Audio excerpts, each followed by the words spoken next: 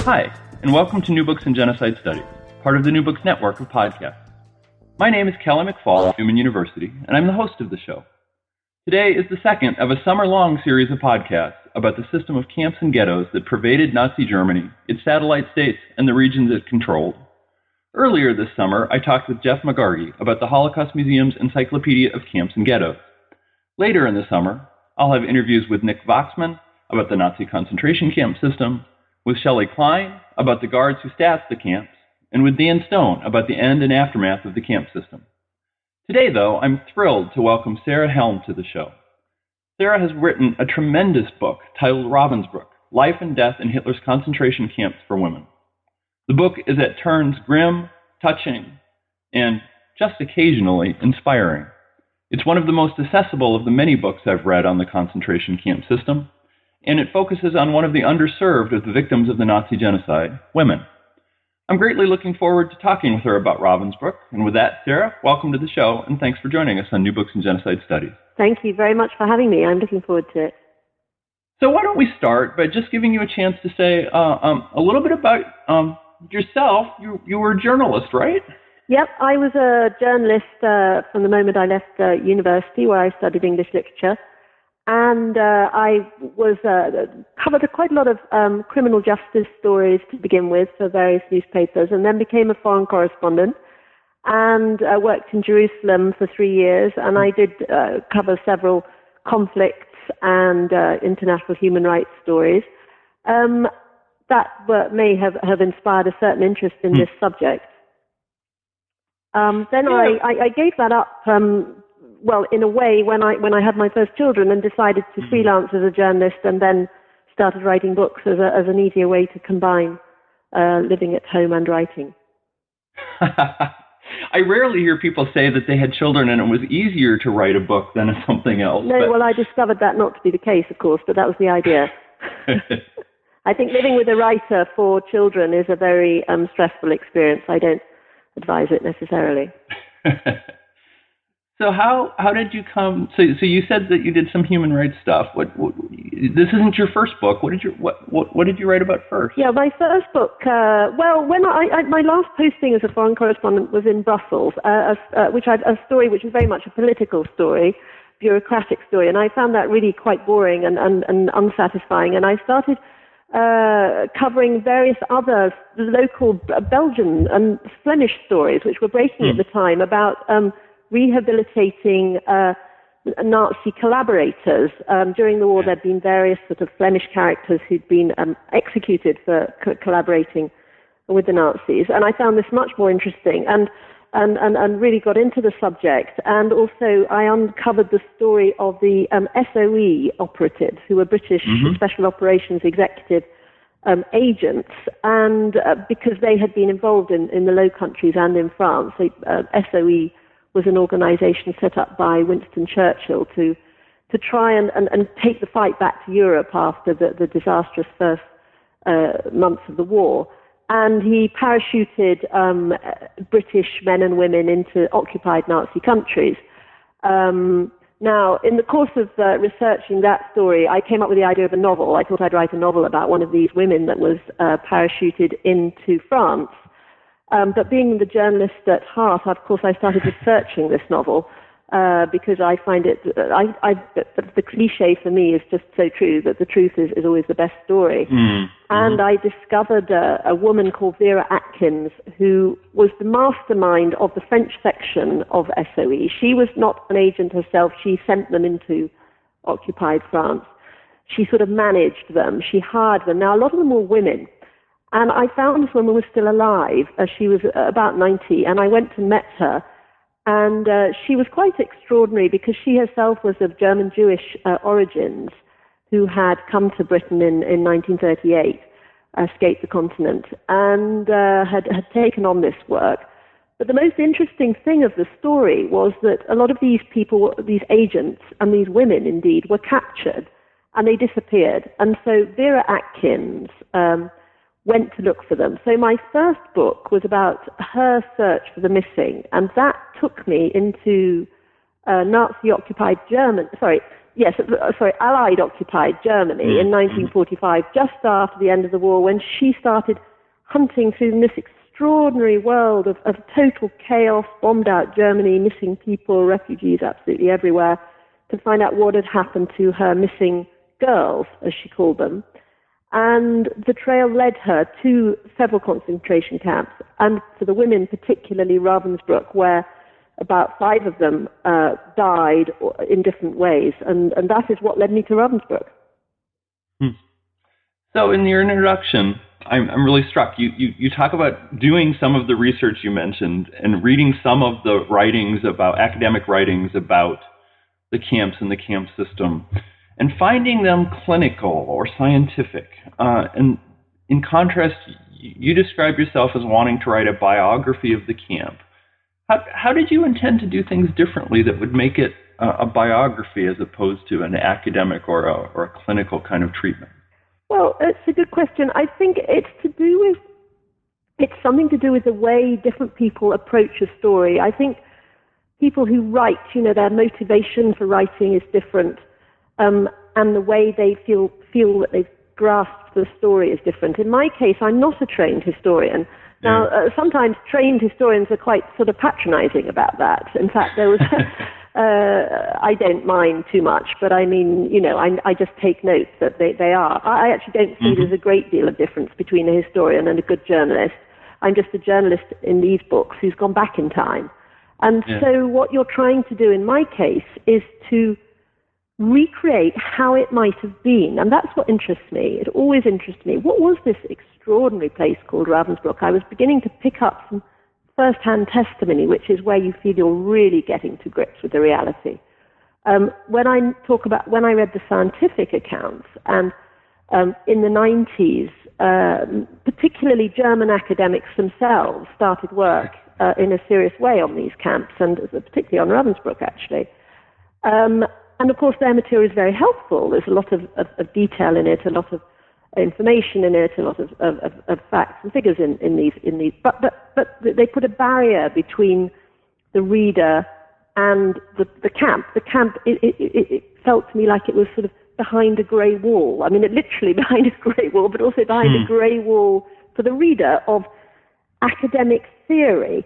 It just wasn't coming alive. And so I wanted to get much, much closer. I wanted to get inside the camp somehow with the women, which of course meant finding as many survivors as possible, but actually not only finding the survivors, but finding really good testimony that was credible and real and instant and preferably early, so that you get the voices.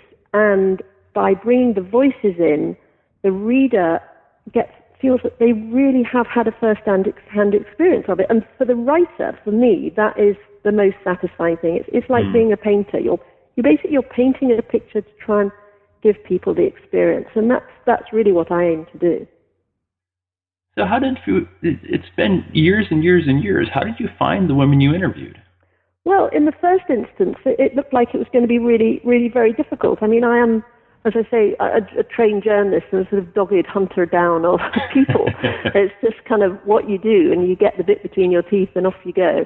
And it was the same with this. Although, in the first instance, it all looked pretty impossible, because another of the first pieces of testimony that I was exposed to, of course, were the evidence from the war crimes trial, because the British ran the war crimes trial for Ravensbrück at Hamburg in 1946 to 1948, and all the documents are in London. So from that point of view, I was extremely fortunate, because a large and vital amount of testimony is sitting here just, a mile down the road from where I live, and in English. So that was very useful. And in it, of course, is some of the very earliest and strongest testimony with names, and in many cases addresses. So, but nevertheless, the kind of addresses that were on these documents were, I don't know, you might get a name of a Russian woman who now worked at Leningrad railway station, and so on. So one felt that somehow you'd never find them. They must be dead. They worked at Leningrad railway station when they gave their testimony in 1948. Where on earth would they be now? And so on. So it was tantalizing in that sense. But of course, you then just go the usual route. You write letters to ones that seemed plausibly to be still living where they said they were. An example of that was a wonderful French survivor who was called Dr. Lulu Lepause, who came from Bordeaux. Now, I had actually come across Lulu's testimony when I was doing my first book because she was quite important in that story as well. But I'd never tried to find her at that stage because she wasn't important enough to the story. But I'd noted, and it's very interesting reading this testimony, you get a feel even from the typed testimony in a war crimes trial of the personality, the credibility, and in a sense, the astuteness of the witness. And Lulu Lepause always her character came over in her testimony, and I'd always wanted to meet her. She gave a very quite brief statements, not particularly emotional, slightly clipped, but absolutely tight and astute and on the button. And I thought I'd love to meet this woman, especially she was a doctor, because that gave her a very interesting role in the camp. But of course, again, Lulu gave an address in Mérignac in France, and she was very old also. I thought she was almost certain to be dead. I think when I first read her testimony, she must have been already about 94, 95. So I wrote, not expecting to get a reply. But then I got an answer on my answering machine one day with this wonderful, deep French voice, very strong voice. And she said I must immediately get on a train and go over and stay with her. And she would talk to me as long as I like. And I went and I stayed with her 3 times at her house in Bordeaux for about 3 days each time. I got several hours of Lulu on tape. And she was the most wonderful witness. So she was one example, but other people, it was just word of mouth. I mean, you have to find, with all these stories, there are people who do know. And there are linchpins to the story. There are sort of keys to the story. And one of those examples was, it takes you a while to find those people. And once you've found them, you're fine. One of the ones I found, I didn't find her on my first trip to the camp. Of course, I went out to the Ravensbrück Memorial Site very early on because they have archives and obviously they have a lot of knowledge and a lot of contacts because survivors have started coming back to the camp and so on. So there are networks. And eventually, but it's also very political. You don't necessarily get put in touch with the people you want. There's a politicization even of the survivors' committees. So some people don't want you to meet. For example, there's a jealousy within the Russian experts group. There's one woman at the camp, and I'm not going to name names here, but one woman at the camp who has written about the Russian survivors in such a way that has deeply infuriated another woman who has written and knows about the Russian survivors. And so there are different camps, and then one needs to get to the right one. Anyway, eventually I made contact with a woman called Bärbel Schindler-Sifko, who was a daughter of a German survivor, an East German survivor, who ended up in the East where the camp was, and her mother had been instrumental in setting up the first memorial site in the mid-50s. And Bärbel, as a little girl, had literally grown up with the camp, the German survivors, the East GDR survivors, as her family. She'd gone to all the early meetings, the great smoke-filled meeting rooms of all these German women and that whole kind of very, very Eastern Bloc feel. And she'd been educated in Moscow, spoke fluent Russian. And she's very much still alive today, Bärbel. She's a young woman of 70, I think. And she knew absolutely everybody on that side of the story, or she knew how to find them. Because she is herself an academic. She's Dr. Bärbel Schindler-Sifko, but she's also, I think, at heart herself a journalist in a way. She's the most dogged researcher herself. And so once we were linked up, and she took her a little while to decide, I think, to help me. People are suspicious at the beginning. They don't necessarily like your approach. They don't quite know how you're going to do it.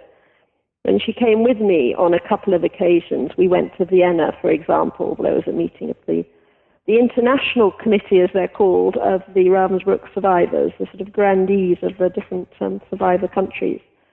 And she helped me there, and we interviewed people together. And I think it was there that she liked the way I talked to people and what they were telling me, and she has helped me enormously ever since, and that helped open the doors in the East and in Russia, which was very difficult.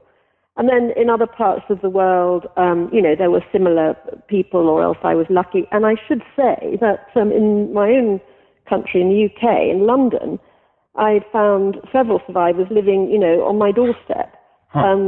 Very large number of Poles, of course, came to Britain, well, and to America, but and of course I spoke to Poles in America as well. But a couple of my very important Polish witnesses just literally live a few streets away from me. And one wonderful woman called Maria Bieleka, who I discovered quite late in the day, I went to meet her, I think, the second time. I realized how valuable she was. Not that some of these women have got most extraordinary high level of intuitive intelligence. They were very, very quietly astute and interesting and perceptive about the entire nature of the story. And she told me the second time that I went to see her that she'd just been diagnosed with pancreatic cancer, and that I really should keep going back as often as I could. And I think that Maria was an example of people who probably hadn't spoken very much until their very late years, and now felt they really must testify to everything they knew. And in fact, I went to Maria's funeral about 18 months ago at a Polish church very close to where I live. And I should just say that there's also another extraordinary survivor called Selma van der Per, who's Dutch, who is very much still alive and also lives very close to me in West London. Selma married, she actually married another Dutchman, but he was a British journalist he worked for a Dutch newspaper, lived in Britain after the war, and she came to live here. She lives very close to me. And Selma has accompanied me on many of my interviews in the British media over the book, because she is a wonderful witness, and she plays golf twice a week, bridge 3 times a week, and has just had her 93rd birthday.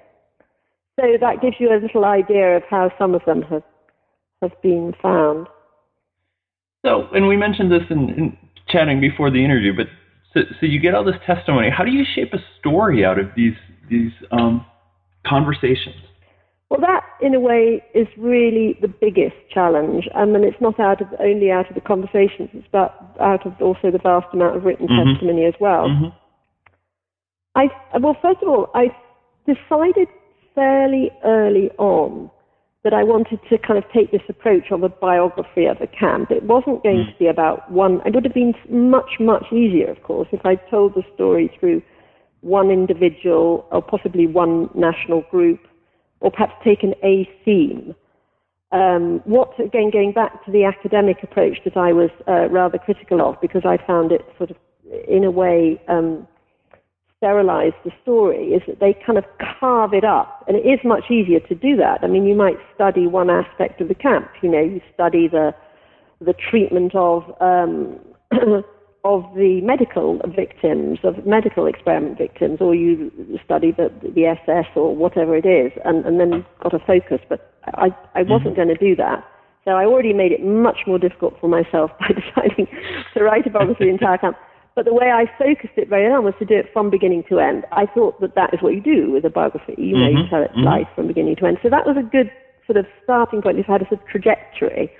And also if you have that, actually, a wonderful colleague of mine, who is in fact an American journalist called David Hoffman, said to me some time ago that I must remember that chronology is your friend. And made out a quote from someone else. But anyway, it's always struck me, and it's absolutely right. If you stick to chronology, it's an obvious approach, but it's the best. Because if you stick to chronology, one thing leads to another, and you can then see why and how things happened. Or you can see how there was no reason for them to happen. Yeah. It explains both. So I had chronology and I had beginning and end. But then the next thing that didn't appear immediately, but that began to appear, was that there were phases of the camp. Everyone talked in phases. And that the phases tied in to some extent with national groups arising. And so then I hit on the idea, again, quite early on, and I think it was a good idea. And after I'd done this, it certainly made the broad brush approach easier, which was to choose 3 or 4 national groups to focus on important big ones, which fitted in with the different phases to some extent, although of course they overlap. So the first one was obviously the German, Austrian, the earliest prisoners, the communists, the so-called asocials that were rounded up in Germany right at the very beginning and put in the camp, the prostitutes, and the other political prisoners, the Jehovah's Witnesses and gypsies and so on. So I had the early phase kind of focused on them. Then the next massive input of prisoners came, of course, as Hitler marched on east from Poland, which the Polish ended up being by far the largest number in the camp. And also there was a very good specific Polish story, which was they were really the main victims of the medical experiments at Ravensbrück. And so Section 2 focused around them. And then the Russians, which were absolutely fascinating, possibly the most intriguing for me of all the stories, especially the Red Army women who were marched all the way from the Crimea.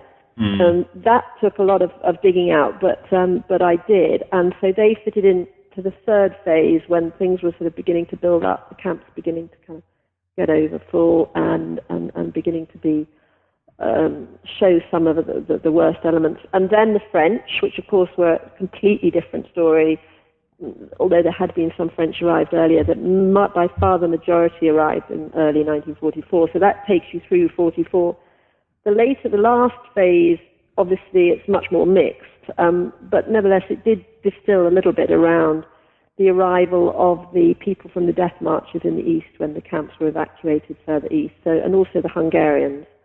So that was the overall design, if you like, structure. But then within those groups, of course, it's always absolutely vital to pick out individual stories. So my next challenge was to choose, and this was extremely difficult, to choose which characters. And of course, I was going to have so many that none of them could be portrayed in too much depth because there wasn't the space. And I'd by that time accumulated so many stories. But so the really difficult thing was to get the characters with the voices that, that would take you through that section. And hopefully also some of them obviously would die, some of them disappeared out of the story, but some of them carried on all the way through. And I quite like that because it's quite novelistic. And I quite liked the idea of stretching the sort of non-fiction into not into making anything up, but with the narrative, just making it more of a novelistic narrative approach. So, and then the really difficult time, having kind of come up with that approach, was then to deal with the material, because as always, if I look now, the book's sitting by me on the sofa, it's sort of, you look at it now and you think, gosh, actually even I think, goodness, that was too difficult. The story's relatively obvious. But it was just piecing together this mosaic, really, and making it fit together. And also, of course, the other crucial thing all the time was getting the context. And so you've got that for the camp, but you've got to get, what's the history? What's the context? What's Hitler up to? What's Himmler doing? What's going on in the wider world? And when are they going to get when the Allies going to land? And so on. And there are other big picture stories that have to be woven in all the time. So it was really very, very difficult. But and that's why it took me such a long time. So to go with this biography metaphor, why is the camp born? Why is Ravensbrück there at all? Well, I think as with all these things, I don't think there's a sort of straightforward answer. But I think one of the things that I realized quite early on is that so much of this was done on the hoof. It was done, it was crisis management. And so in the 1930s, after Hitler first came to power, and he wanted to round up all the political opposition in Germany, one of his first kill off all possible opponents of his power, or anyone who questioned him. They were all put in concentration camps, Dachau, Sachsenhausen, Flossenburg, and the men's camps. in those early days, they were not arresting women in the same way. They were not putting women in concentration camps or subjecting them to the same kind of horrific torture and killing them off as they were with the men. The reasons for that are quite interesting. I don't think they're that surprising in a way. I think one thing, they didn't see women as a threat in the way they saw men as a threat. There were fewer women who were agitating as political opposition. Certainly they weren't a small number. There were a lot fewer. The men were the dangers. Women were not taken seriously. I think once that comes up, the whole Nazi approach to womankind was that they were not serious human beings. They were there for breeding and for looking pretty sometimes, and they were obviously quite useful to have around, but they weren't serious. They weren't allowed to take part in any serious part of life. So it would have been slightly contradictory to have taken them so seriously that they had to be put in a concentration camp. So they weren't. But they were put in, but nevertheless there were a lot of women rounded up, because obviously there were a lot of wives of communists who were active, who worked with the various communist parties as secretaries or clerks or whatever. There were indeed women members of the Reichstag, communist women members of the Reichstag, some of them, because women had become very liberated and political and strong in the 20s under the Weimar regime, and a lot of these women, had to be silenced as far as it was concerned. So quite a few were indeed arrested, but they were put in prisons where they were treated very badly. They were separated from their children. They were not told how long they were going to be in prison, and so on and so forth. And they were also put in some sort of, in a way, precursors of Ravensbrück. There was a place called Moringen, which is very important, which was possibly sometimes called a concentration camp. It was actually a converted workhouse, and I think it may have come under the sort of concentration camp administration, but it was nothing like a concentration camp. But some of them were put there, and they weren't treated so badly. They were very unhappy, and as I say, the worst thing that many of the testimonies shows that they didn't know when they were going to get out. A lot of their husbands were meanwhile in Dachau or in Buchenwald or wherever, and they didn't know what was happening to them, or they knew they were dead. So it was an awful position to be in, but it itself, in terms of conditions, wasn't so bad. And then what then happened as war began to get nearer and more inevitable in sort of 1937, 1938, more women were arrested, and these prisons started getting massively overfull. But in addition to that, what had happened was that Himmler by now was head of, and had been for some time, head of the concentration camp system, head of the SS, and head of the Gestapo, and this was his power base. The camps were very much his power base, and many of the men prisoners who had originally been arrested had by now really been pacified and tortured and reduced to impotence and released, those that were still alive, from the camps. And there were less people in the camps. And Himmler, to some extent, was looking for ways of filling his camps again, because, he needed camps to maintain his power. That was one thing. And secondly, at the same time, they were, probably at Himmler's instigation to a large extent, extending the group who were being arrested to the so-called asocials, the sort of down and outs of German society. So at first it had largely been political opponents, and then it became these people who were just not wanted in the German gene pool. Anybody who simply didn't, who was sort of defective, who was the people on the streets, the beggars, the poor, what they call the work shy, and so on, petty thieves, women who were working as prostitutes or who were even thought to be working as prostitutes and so on. And they started rounding them up, and they were called asocials. And of course, amongst that group, there were bound to be just as many women as men. And suddenly there was this massive number of women being rounded up, and they needed somewhere to put them. And what shows us that this was all very much crisis management was that, first of all, they put them in this, what had been a male concentration camp. It was actually a fortress at Lichtenberg, and put them there. And then Ravensbrück was built as a purpose-built camp, and it opened in May 1939 to hold the women, because, they just needed, in Himmler's view, it was necessary. there were so many now arrested that they needed a camp for them. I mean, of course, the other important factor, but we don't know because we don't have Himmler's real thinking on this. War was coming, and of course, he will have anticipated that. Certainly, with the coming invasion of Poland and obviously Czechoslovakia, there would be more women arrested in those countries as well. So he's also looking ahead. But there are different views on how many they thought they would be bringing in at that point. So those two reasons, I think, mainly made it suddenly change in 1937, 1938, so that there was a need for a camp for women. And that's the distinctive part about this camp, is that it's intended for women. Is that reflected somehow in the design of the camp or the structure of the people who ran the camp, or did they just simply adopt the model that already existed?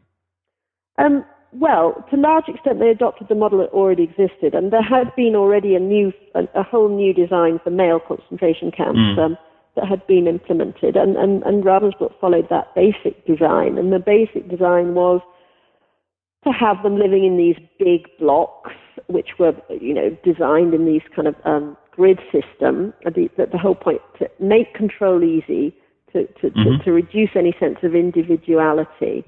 So they all lived in these great big blocks, to have the prisoners themselves working to run as what they called in the male camps the capos, but in Ravensbrück they called them the different language, but they called them the blockovers, the block leaders, and also they had the great big high wall, the 16-foot high wall around it with the single gate, and like many of the male camps, Ravensbrück was positioned in an area of natural beauty, because the extraordinary view was that Himmler himself held to was that these places should be in places of natural beauty and often near woods. The thought that the sort of soil, this was where that the SS could sort of somehow gain inspiration and strength from the German soil, and this would be and so often the German houses and the condition for the SS, what they were set in these beautiful places which would sort of inspire them to renew the German gene pool and so on.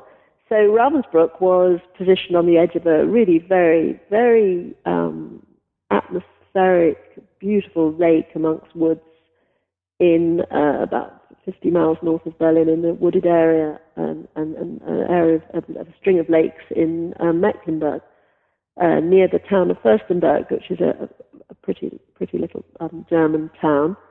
So to that extent, yes, it just followed the usual model. But the difference was that Himmler was very strange about women, and very strange about many things. He obviously, but he had very fixed views about the best way to secure the women in the camp.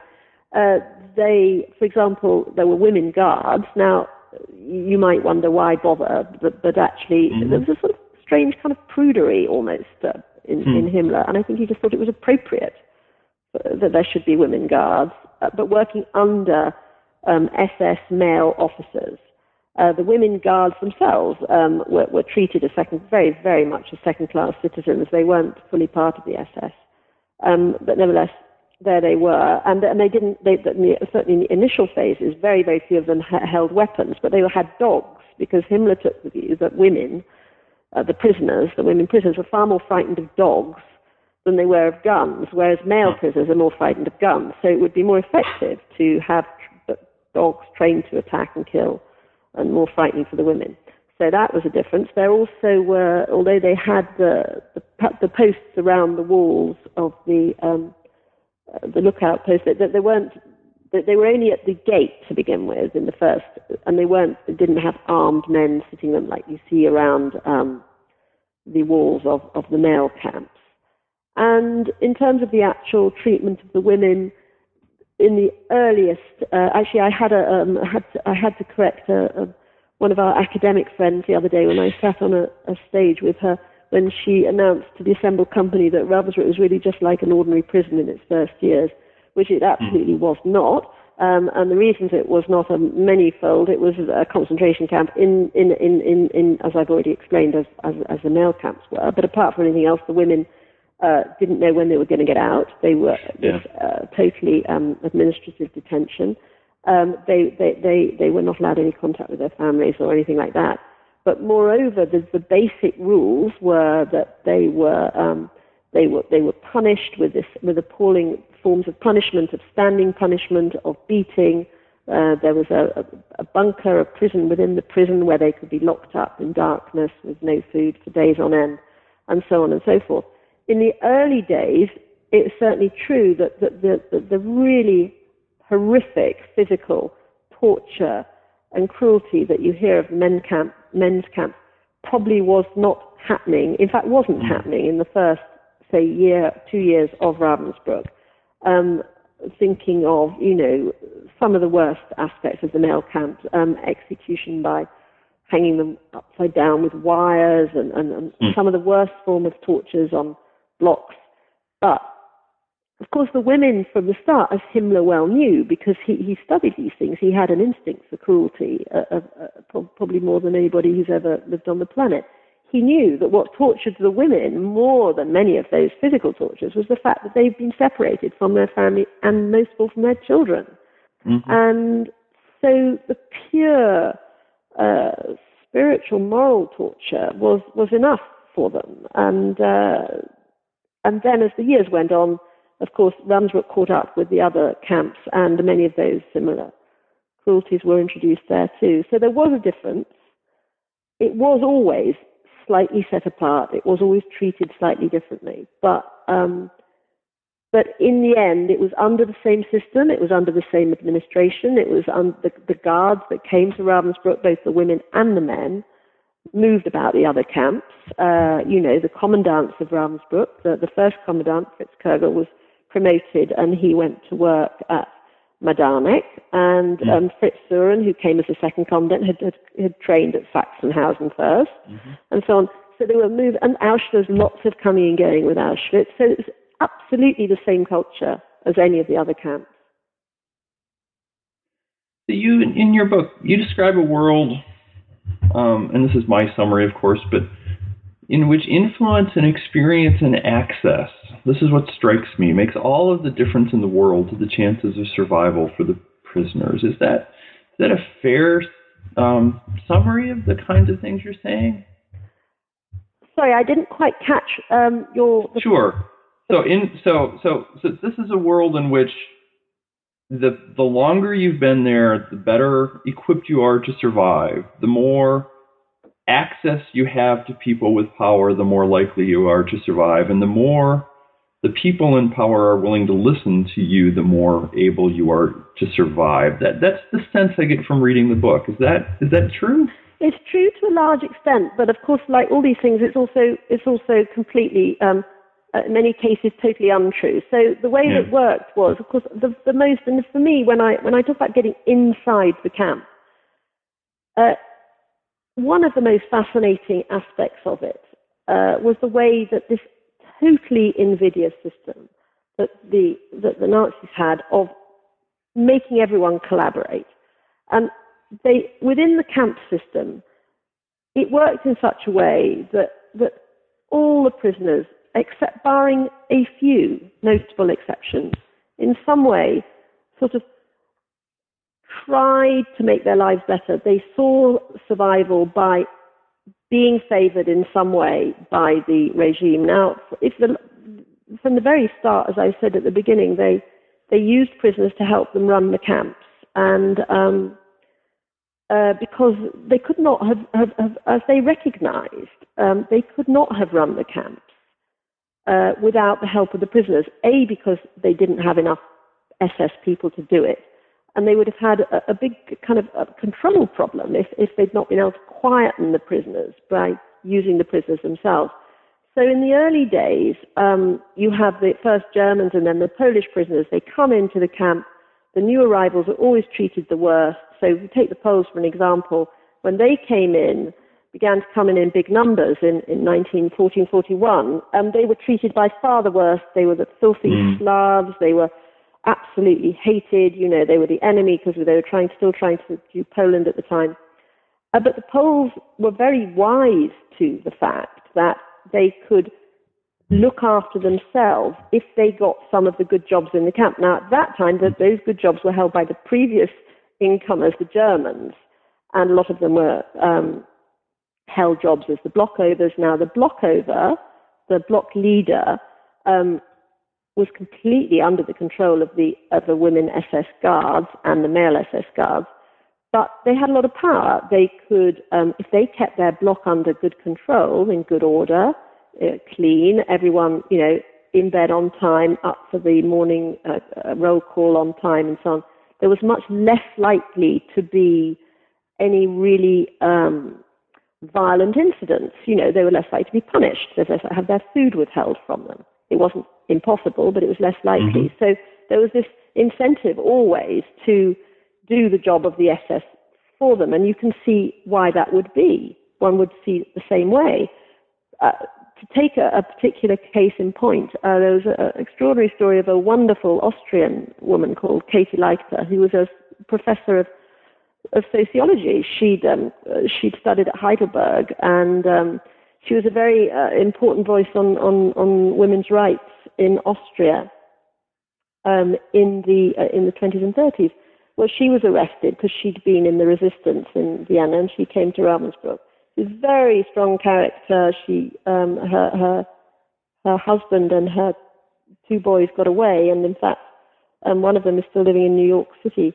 But Katie was taken to Ravensbrück, and she was a leader in a different way. She was Jewish, and no doubt we'll come on to that point. But as a Jewish prisoner, she didn't really have the chance to be a blockover or to have one of these jobs. But nevertheless, she was of such moral strength that people looked up to her, and they found strength in her wisdom, if you like, and also her moral and physical strength.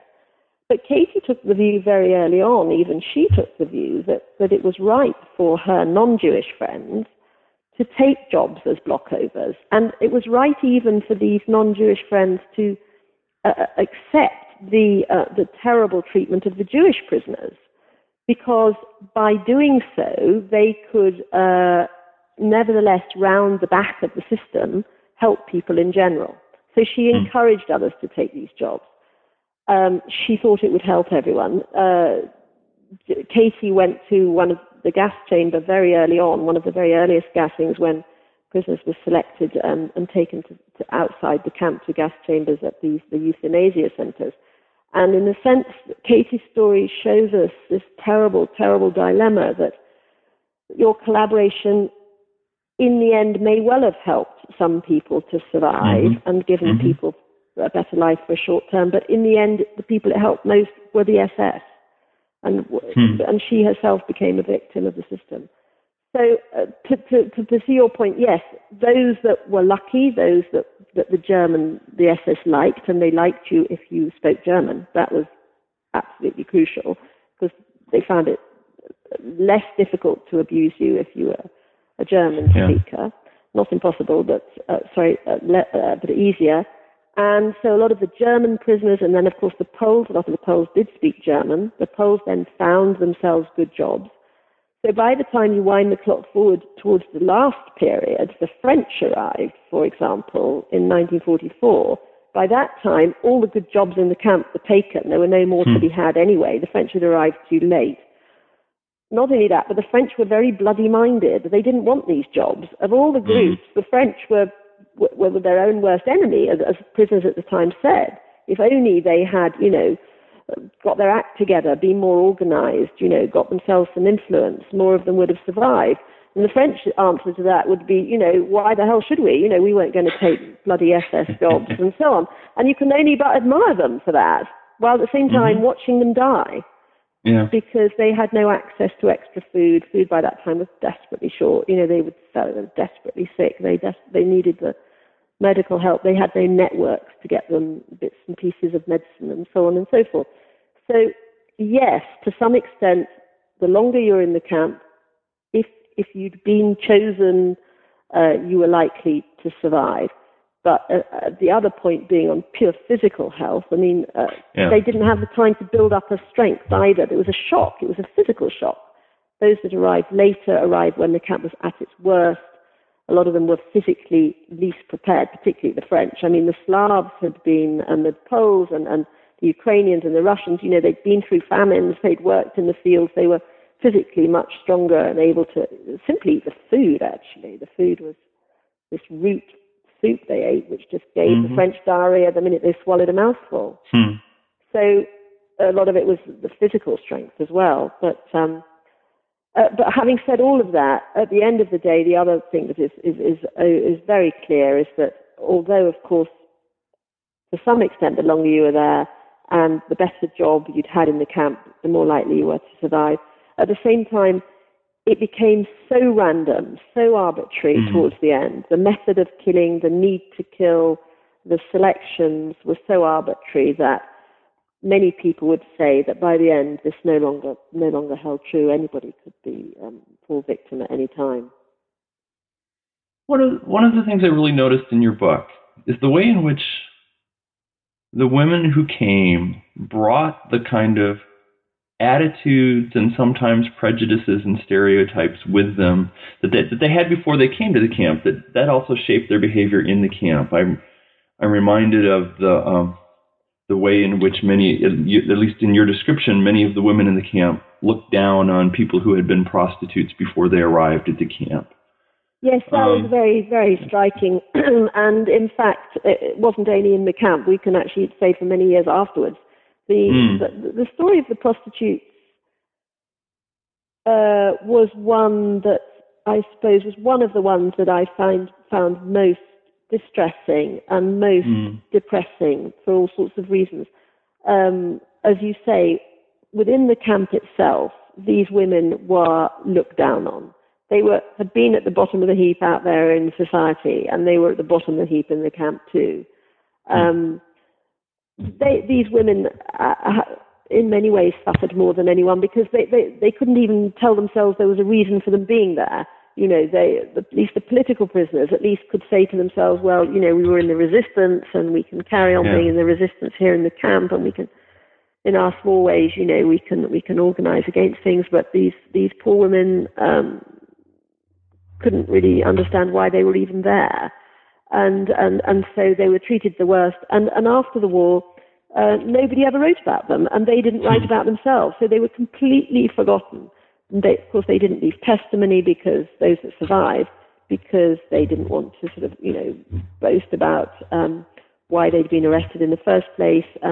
Families often, you know, their own families had often been themselves very dysfunctional families and so on, and they didn't get any money, they didn't get the compensation.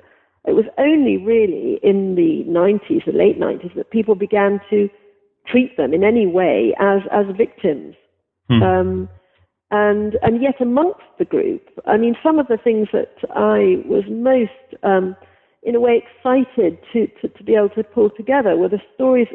Tracking down the names of the prostitutes was one of the most difficult things, and I didn't succeed anything like as much as I would like to have done. I didn't actually find any survivors. I did try, and I didn't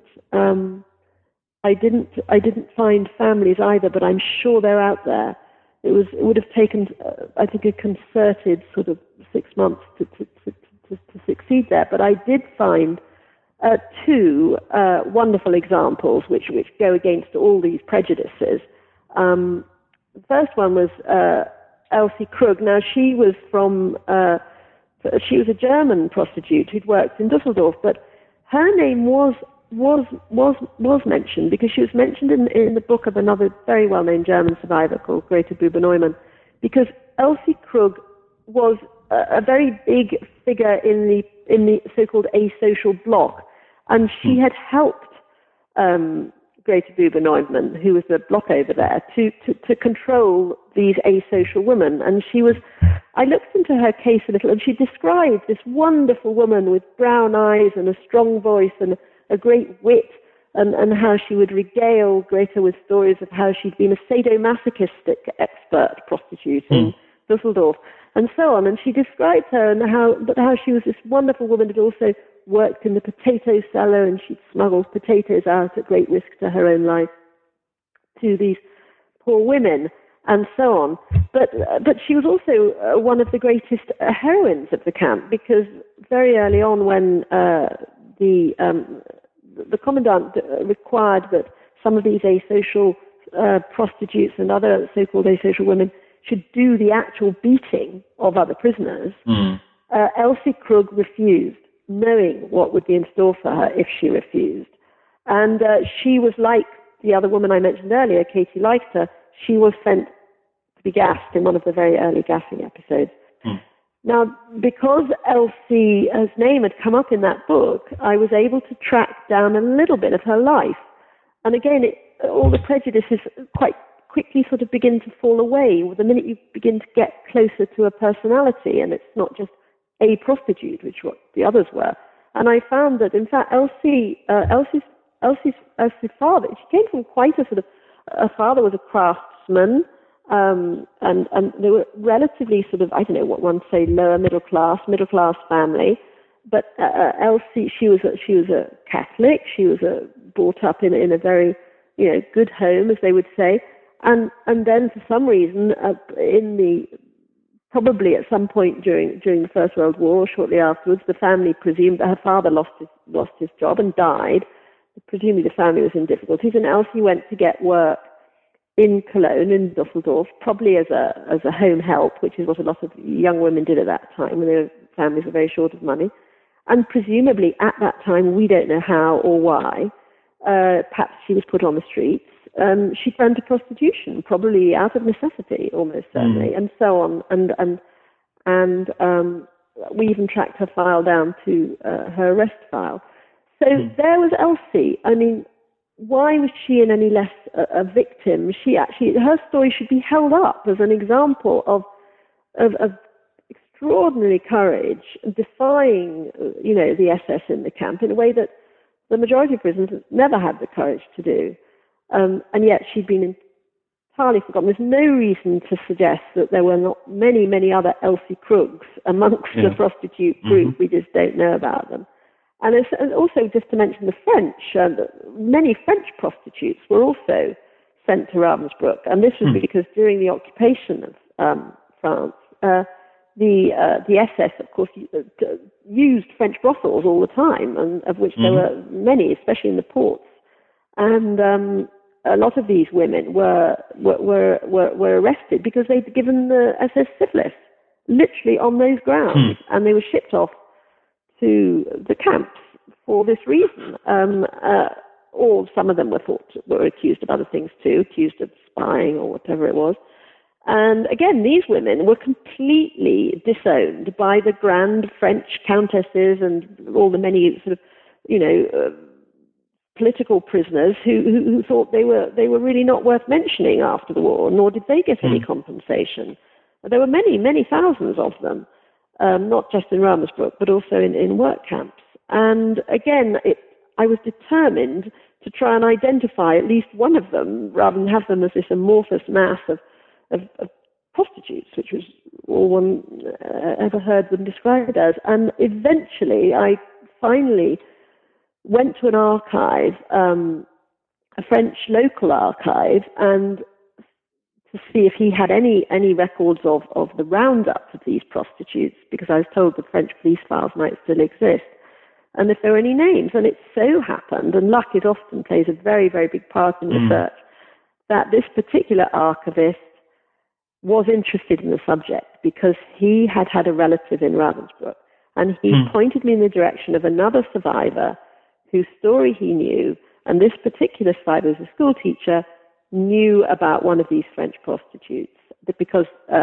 she'd been in the camp with her, and they both came from Le Havre and the French port city. And my contact knew about her because she, again, had helped her, and she'd helped her by smuggling articles of clothing that were being washed at one of the subcamps to people during the freezing winters. And she bumped into this woman again after the war in Le Havre, and it turned out that it wasn't even clear she was a prostitute. She almost certainly was a prostitute, but what she said was that she'd had a love affair with an American airman who'd come to her brothel, or her cabaret bar, I think as she called it, and had promised to marry her after the war.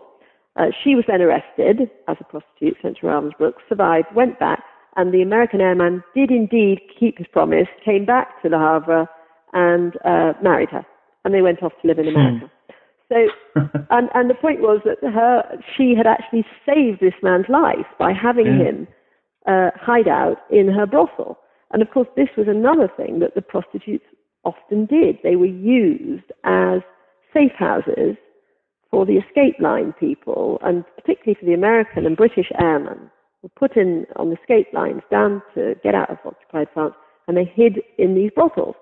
So why was it that the rest of the world, and indeed the other camp prisoners, could not recognize that these women, you know, many of them were as courageous as anyone, and yet they were completely written out of the story?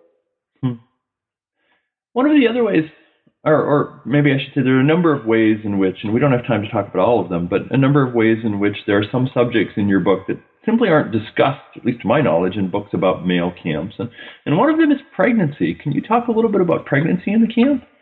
Yes, well, this is, again, an extraordinarily distressing aspect of the story. I mean, Ravensbrück is important for many reasons, in my view, but one of the sort of big reasons in terms of the whole Nazi wider picture is that, of course, the whole intention that Hitler had and Himmler had to implement was to stop the wrong people giving birth, you know, that we were trying to control the whole genetic production of the German race. And yet here was a camp for women where obviously there were going to be pregnant women. And so a lot of what was happening at Ravensbrück had to be to stop babies being born, because these were mothers that we didn't want to reproduce. So in the early days, they controlled it by simply not allowing pregnant women into the camp. And they could do that because it was small in the early days and they could sift out pregnant women. Anybody who did arrive who was pregnant was sent off to have their baby elsewhere, and the baby was taken away from them. In the later years, this became increasingly impossible because more and more women were arriving. And if you imagine, a lot of these women from occupied countries were being swept up from the streets or whatever it was. And of course, a large percentage of them were bound to be pregnant simply by, you know, statistically. So in the early days, the abortions were carried out, and they were carried out in the most cruel and unhygienic and dangerous fashion. Very late on in pregnancy, often circumstances of butchery. And one of the most extraordinary stories were the co-opting of midwife prisoners, and as one particular famous example called Gerda Kernheim, who was a German midwife, arrested for performing abortions, which were illegal under German law, because obviously the perfect, genetically perfect women should have as many children as possible, and if they were having abortions, that was illegal. But inside the camp, abortion was necessary. So this woman who'd been arrested for abortions outside the camp was required to help perform them inside the camp. And she had the job of disposing of the fetuses and sometimes of little babies when they were actually born. And one picks up this series of very distressing testimony of how these babies were born and the fetuses were disposed of in the early days before there was a crematorium in the boiler of the camp. And Gerda Kernheim was seen and is described by several witnesses carrying the fetuses across the camp in a bucket and literally throwing them into the boiler room. And this was one of the sort of abiding images of horror for many of the women. So pregnancy as such was not allowed. These abortions were carried out. Then even later in the life of the camp, the number of pregnant women arriving became so large that they couldn't carry out enough abortions. And this happened particularly after the Warsaw Uprising of the summer of 1944, when women arrived from Warsaw. 12,000 women arrived in a short space of time, seized off the streets of Warsaw during the crushing of Warsaw, and a very large number of them were pregnant, partly because quite a number of them had been raped during the crushing of Warsaw. And then the camp they simply didn't know what to do, and the edict went out that the babies should be born. Now, at first sight to the women, this was the most wonderful thing ever, because a baby was to be born in Ravensbrück. And, you know, for women, this was a moment of extraordinary joy, which they couldn't, in a sense, they couldn't resist celebrating. Although in their heart of hearts, they must have known that this couldn't be how it would turn out. And indeed it wasn't, because the purpose was the most efficient way to kill these babies, as Himmler had figured out, was to allow them to be born and then allow them to die by simply not feeding them. And so these babies were starved to death. Hundreds of them. They were born and then they died. And they even set up they were always trying to keep calm in the camp, to not allow people to really see what was going on. They fooled everyone by even creating what they called a Kinderzimmer, a baby room, where the babies could be put in cots, and there was even midwives were put in to help the babies in the cots. But the fact was that the mothers were even allowed to come and feed them. But of course, this just doubled the torture, because the mothers had no milk, because they were themselves semi-starved, working in slave labor, physical jobs during the day. They simply hadn't got the milk to feed their babies. So you have this, I defy anyone to describe to me a greater torture in any camp ever than the torture of the mother thinking she can go and feed her newborn baby and finding that she has got no milk and that the baby is dying. And as the days and the weeks passed, she saw her baby reduced from quite healthy initial newborn baby to, as they all described in this very, very upsetting testimony, of old men and old women. And this really is one of the horror stories of Ravensbrück, and one that one sort of feels I actually do devote a chapter to it. There is great heroism that comes out of this too, as there always is with these stories. That the women that worked there did their best to save as many babies as they could, and they fought gallantly to sort of steal small amounts of baby milk, and they did manage to keep some of them alive. But the horror is really overwhelming, and I don't think that it has been written about before, and it certainly has never featured in any of the books about the camps written by men. Yeah. So one of the things, I guess, that really, the impressions I was left reading your book, is that the end of the war took far longer than we often think of it taking, and brought a kind of combination of hope and fear along with it that it's maybe hard to imagine. Why is it that women, what were they afraid of, and what did they hope at the end of the war? Well, I think that one of the reasons, what you pick up from Ravensbrück, and again, this is why the chronology is indeed your friend as you're doing it, is, here we are sitting in Britain and in America, and we have these sort of moments that everyone knows about in the war. There's D-Day in 1944, when finally, we got there, and the armies went in, and we were on the way to victory, and so on. And then there was the liberation of the camps, and so on, and then there was the victory. From the point of view of the women, particularly in Ravensbrück, if you imagine, they are way out to the east there of Germany. They were never going to be liberated by America or Britain, who were coming from the west, and they were going to be one of the last ones to be liberated, because the Russians would reach them last too, because they're sort of bang in the middle, if you like, between the advancing Russians and the advancing American and British. So for them, D-Day, although they got news of it, and of course they were excited, they knew that it wouldn't, that they wouldn't be rescued any day soon.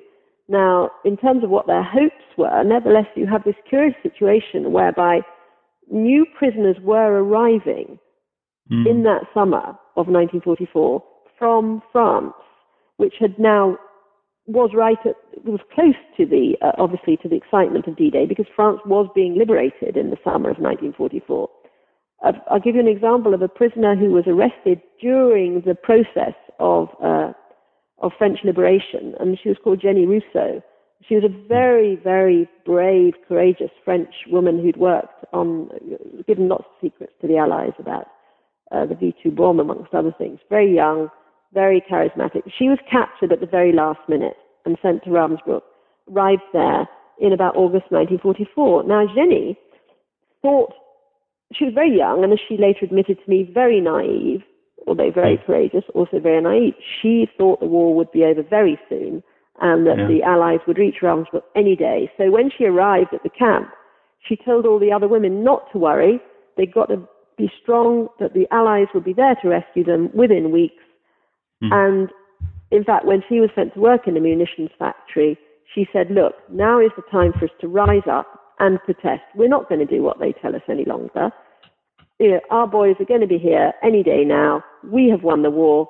We're going to protest. So she launched this extraordinary protest against making German arms in this munitions factory. And one can only admire her on one level. But the trouble was that, in fact, it took 9 months before the Allies actually reached Ravensbrück. And in that time, those women who took part in Jenny's protest, by that time, most of them were dead. They had been punished so badly at another punishment camp that her protest, in retrospect, looks wonderfully courageous and also devastatingly foolhardy. So the answer is that their hope was very short-lived in the summer of 1944. And then it went on through the winter. They didn't believe they were going to have to live through another winter, but they did. And furthermore, by the turn into next year, Ravensbrück was by now so overcrowded, and the camps further east were being evacuated, and women, well, they'd been evacuated ahead of the Russian arrival, and women marched to the west, and the only place they could be taken was Ravensbrück and also on to Belsen, but many of them came to Ravensbrück. The camp was so overcrowded by this time that Himmler put up a gas chamber to reduce the numbers and get some sort of control. So the worst was still to come in those last months. By far the worst happened in the last weeks and months. And as they were hoping, and the final weeks did come, and they knew by now that the Americans and the British and the Russians were very close, they also could see that the more people were being gassed than ever.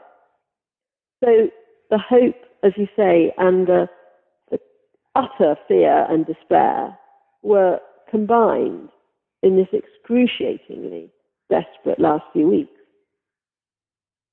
You mentioned the gas chambers, and one of the things you say is that this is kind of a difficult camp to classify. It's not a killing camp, but there are people killed. It's not initially a labor camp, and yet over time there grows up connections with companies and with subcamps. How does Himmler, or why does Himmler, or maybe I should say, you draw a distinction between the killings that happens earlier in the war and the gassing and killing of the prisoners at the end, which is no longer ideological, but is somewhat practical and somewhat maybe just from momentum. Yeah. Well, I came to be somewhat, I don't know, impatient with the, again, going back to the academics we discussed at the middle, academic scientific distinctions. Historians like, maybe journalists like stories, perhaps. Historians like theories, and they stick to their theories, come what may. And the historical assumption is that there were different sorts of camps. There were the extermination camps, there were the death camps, there were the concentration camps, there were the labor camps, etc.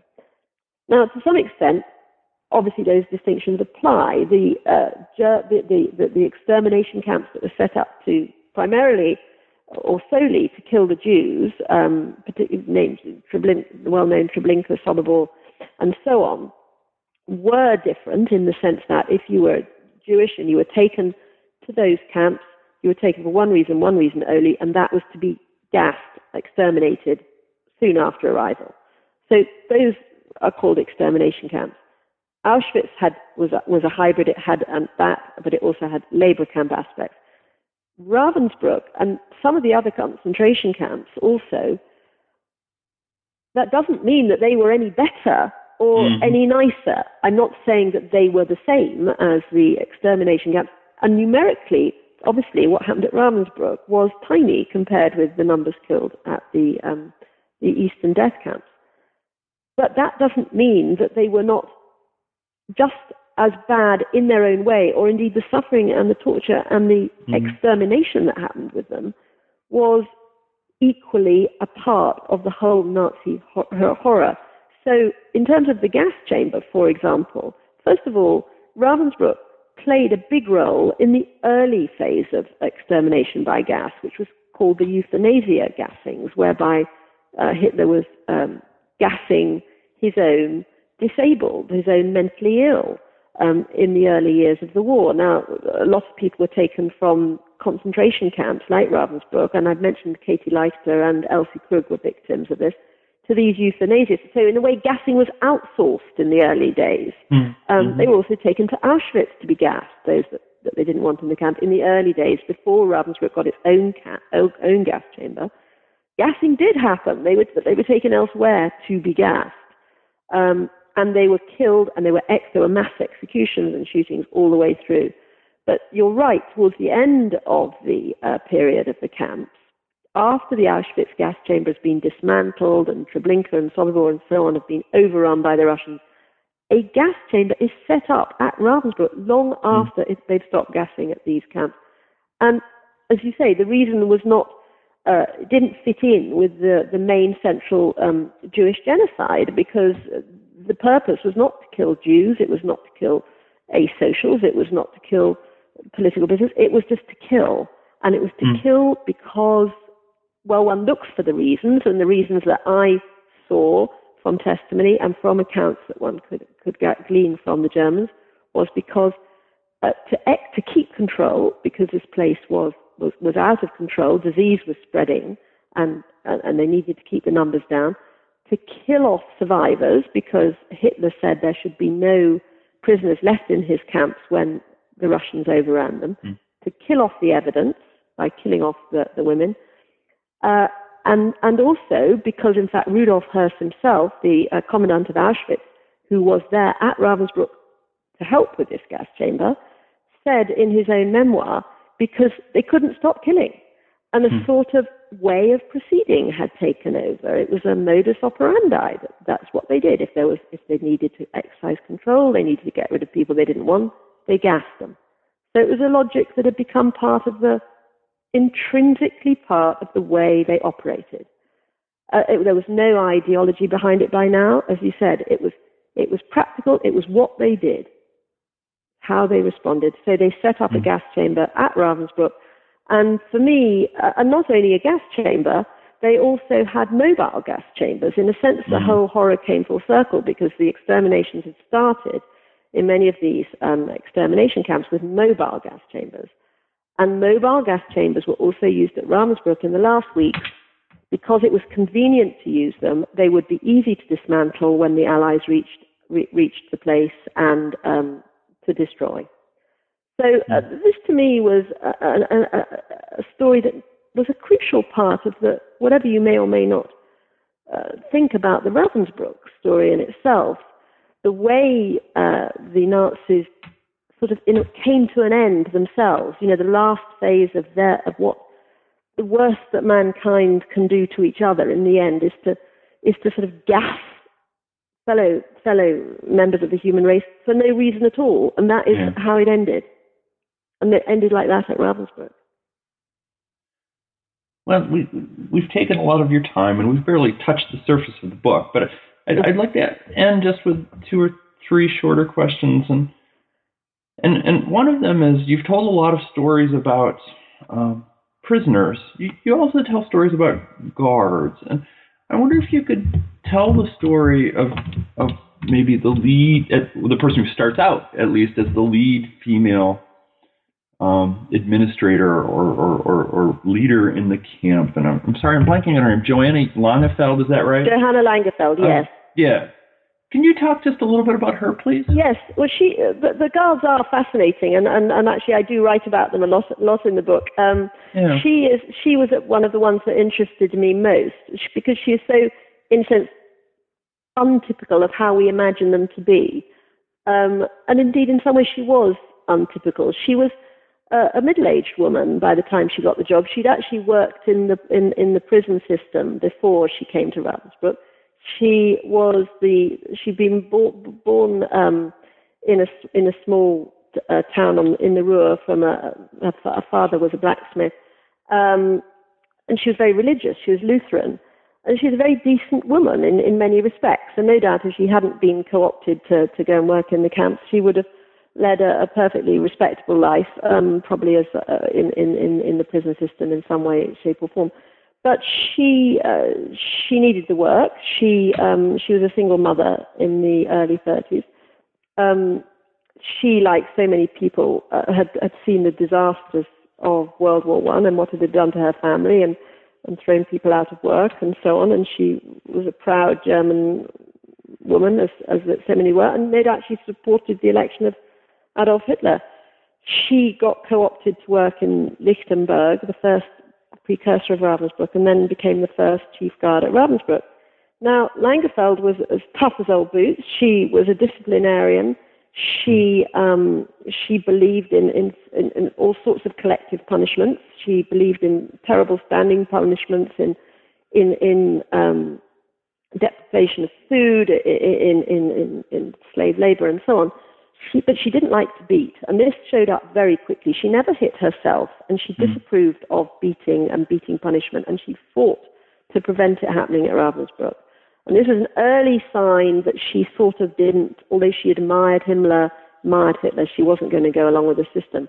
But nevertheless, she did go along with it. But she was also a very religious woman, and she prayed to God to stop the evil happening, she said later. And that sounds all very contradictory, but to some extent one can sort of believe it to some extent. But then she would have been bought into the system that she was then helping Germany win the war, and she was very subject to the usual propaganda that was around.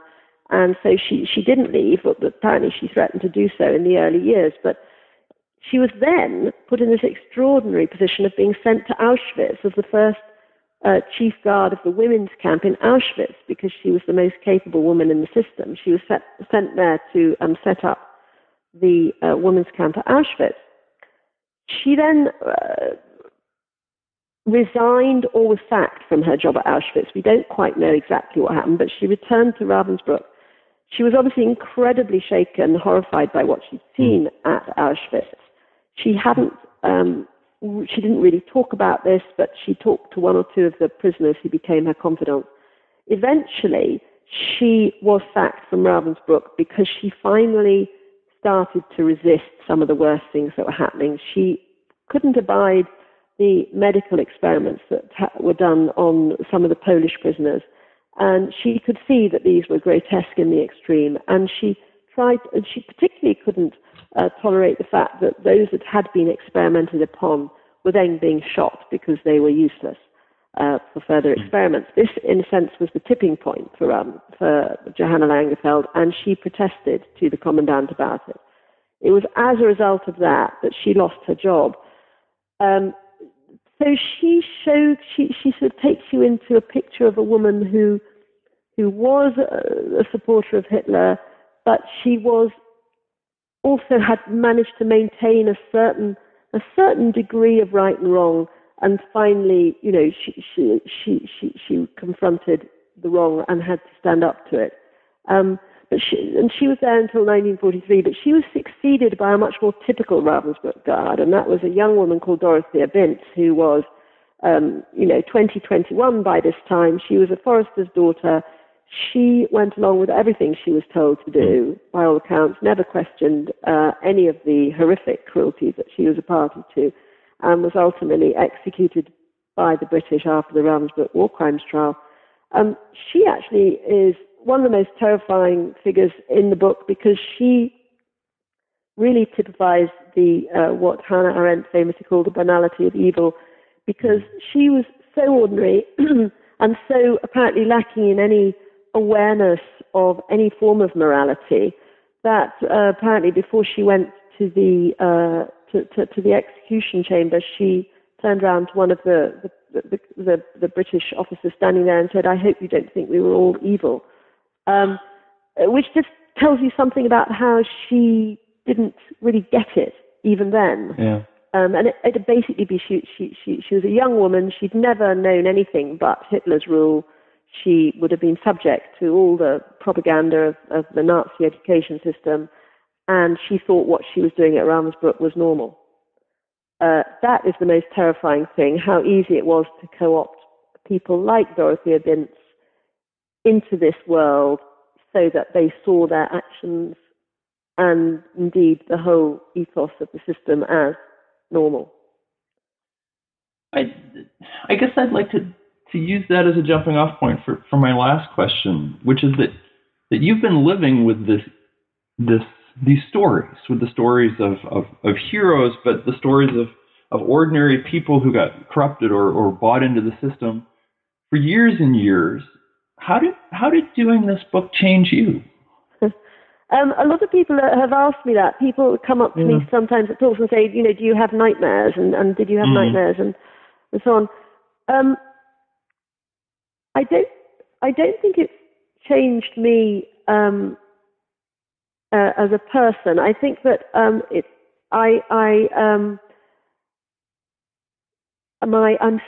had to write the story. I think I realized that I had to stick with the job of writing it in a way that people would read, which sort of inured me a little bit from some of the most horrific and depressing aspects of it. But that's the sort of, in a way, the writer and the hardened journalist in me. But in terms of my attitudes towards things, I think it's changed me. I think it's made me ask myself the question. Well, of course, one asks oneself, what would one have done? And one hopes every reader asks. That's partly the purpose of the book. What would you have done? Would you have taken the job as a bloc leader? Would you have supported this protest that Jenny Rousseau started, even though the consequences were terrible, and so on? So it makes you think, what would you have done? But the most important thing, I think, is it makes you think how important it is to stand up, to follow your instincts and stand up to evil when it seems to present itself to you. Because the most invidious thing, as I've said to me when I've understood how it worked, was this sense of collaboration and the way everyone would be. That the Nazis knew human nature so well. They knew that all people would rationalize to themselves the need to collaborate, and therefore they could manipulate everyone. And I think the need to stand up to it, and the need for essential sort of boundaries to be set. To give you an example, I suppose one of my real heroines, who I haven't mentioned at all, was one of the leaders of the Russian Red Army, a woman called Yevgenia Klem. Now, she was remarkable in many ways because she was another older woman, very experienced woman who had a deep sense of morality and a great moral strength. But she presented herself and her Red Army women as prisoners of war, and she used to cite the Geneva Conventions to the Germans and say, you have no right to do this to us because we're prisoners of war and you must obey the Geneva Conventions. She knew that they would ignore them. She knew that Stalin hadn't even signed the Geneva Conventions. She knew she was hanging onto a straw. However, it was all she'd got. And actually, the Germans did listen to some extent to what she said because they were slightly worried about the Geneva Conventions and how they might be seen after the war and they might be tried. But what I'm getting around to saying, I suppose, how has it changed me? It's made me understand how incredibly important it is for us to hold on to those international sort of yardsticks, if you like, that the Geneva Convention certainly stood for, and they have helped in their small way people in these times, and how horrifying it is today to see how we have completely let them slip. All those forms of international law that try to sort of protect prisoners and civilians in these times are now less valued and more trounced than ever, as far as I can see, and it's what a tragic thing that is. Having written a book like this, it's a terribly sad thing to see because these women all came out, the survivors, saying, this must never happen again. Those that wrote their memoirs did so because they wanted it never to happen again. They really didn't believe it ever could happen again, that the world would let it happen again. But I believe that it could easily happen again. And one of the reasons is that we've let all our protections fall away. And that's a very dangerous situation. Well, that seems an appropriate point to end the interview. As I say, it's a wonderful book, and I cannot recommend it enough to those listening to the show. And I hope they will go out and they will read it and they will buy it and they will recommend it to other people. But for now, thank you so much for your time and for Great your pleasure. stories. And we appreciate it so much. Well, thank you very much for having me on the show. All right. Well, perhaps we'll have a chance to talk again later. But for now, take care. Thank you. Bye-bye. All right. Bye-bye. You've been listening to an interview with Sarah Helm about her new book, Ravensbrück, Life and Death in Hitler's Concentration Camp for Women. If you enjoyed this interview, you can listen to previous podcasts through iTunes or from the webpage for New Books in Genocide Studies, part of the New Books network of podcasts. I hope you'll come back next time when I'll continue our summer-long series of interviews about the camps and ghettos in World War II by interviewing Nick Waxman, the author of an outstanding new history of the concentration camps. Until then, thanks for the download and have a great month.